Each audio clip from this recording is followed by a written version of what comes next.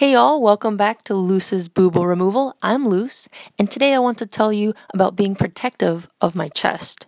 See, before surgery, I kind of ignored my chest. I wasn't super protective about it. I didn't hurt myself or anything like that.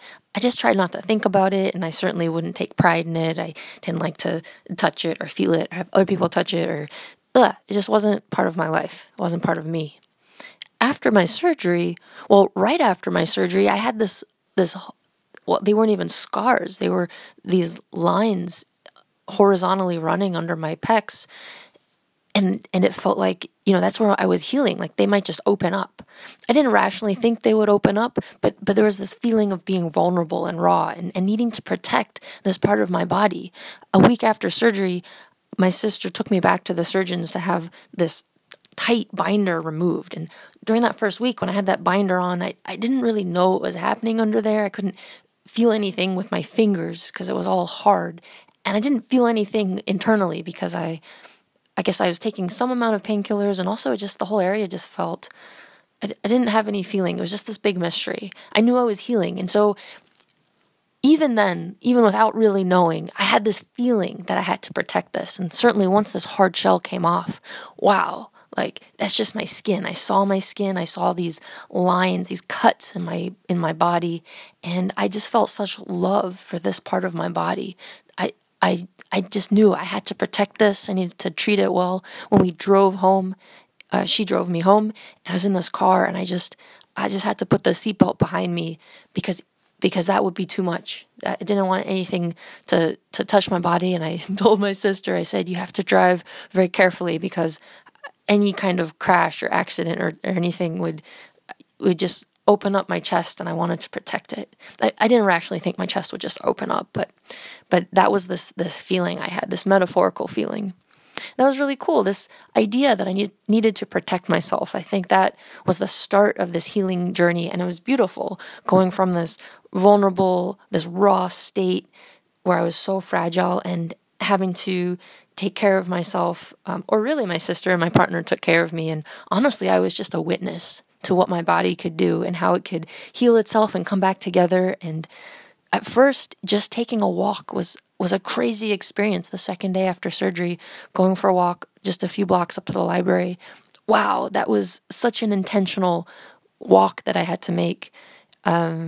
I'll have to talk a different time about some of the anxiety I had before the surgery and some of the grieving that I did afterwards. I just had this moment of grieving the first time I went for a walk, seeing myself in these car mirrors, or, the car windows, and it looks like mirrors.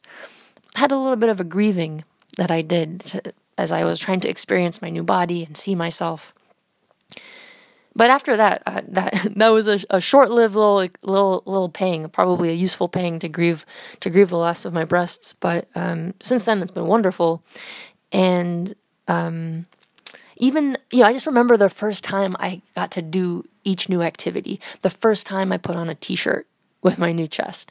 The first time I took the bus, and I was quite cautious then about, because I didn't have the use of my arms, and I still felt fragile. And so, how do I hold on to the bar, and will I find a seat? The first time I went for a bike ride, a handful of weeks after surgery, I felt great about that. I love biking, getting around. It was a lot easier than walking to the swimming pool. I took a bike there. The first time I went swimming, oh my gosh.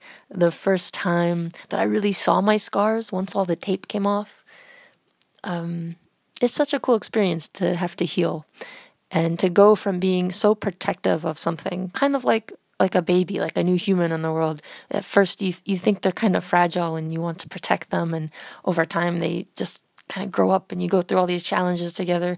Man, this is a weird metaphor. I wish I could edit this podcast. Forgot to mention, I'm recording on my phone. I can't edit this podcast. I'm so sorry for the audio quality. I'm going to post it anyway. So anyway, too bad you're going to get this weird metaphor. But before my surgery, I didn't have any feelings about my chest, any that I would acknowledge to myself. And after my surgery, I went through all sorts of delightful and joyful emotional connections with my chest, starting with the need to protect it. And I wouldn't say ending with, because I'm still going through this journey, but certainly at this point, I feel so much pride and joy and delight. And that is why I'm making this podcast, to share some of those emotional connections with you. Oh, what awkward turns of phrases one makes and has to share when one cannot edit a podcast. I'm going to cut this off before it gets any weirder. Stay tuned for more poorly edited podcasts in the next couple of weeks, and even better, in January and February, I'll be releasing some really cool interviews with other non-binary people talking about boobal removals or not getting boobal removals and other crazy, interesting, queer, non-binary life experiences. I can't wait to share those with you. So stay tuned, and until then, stay calm.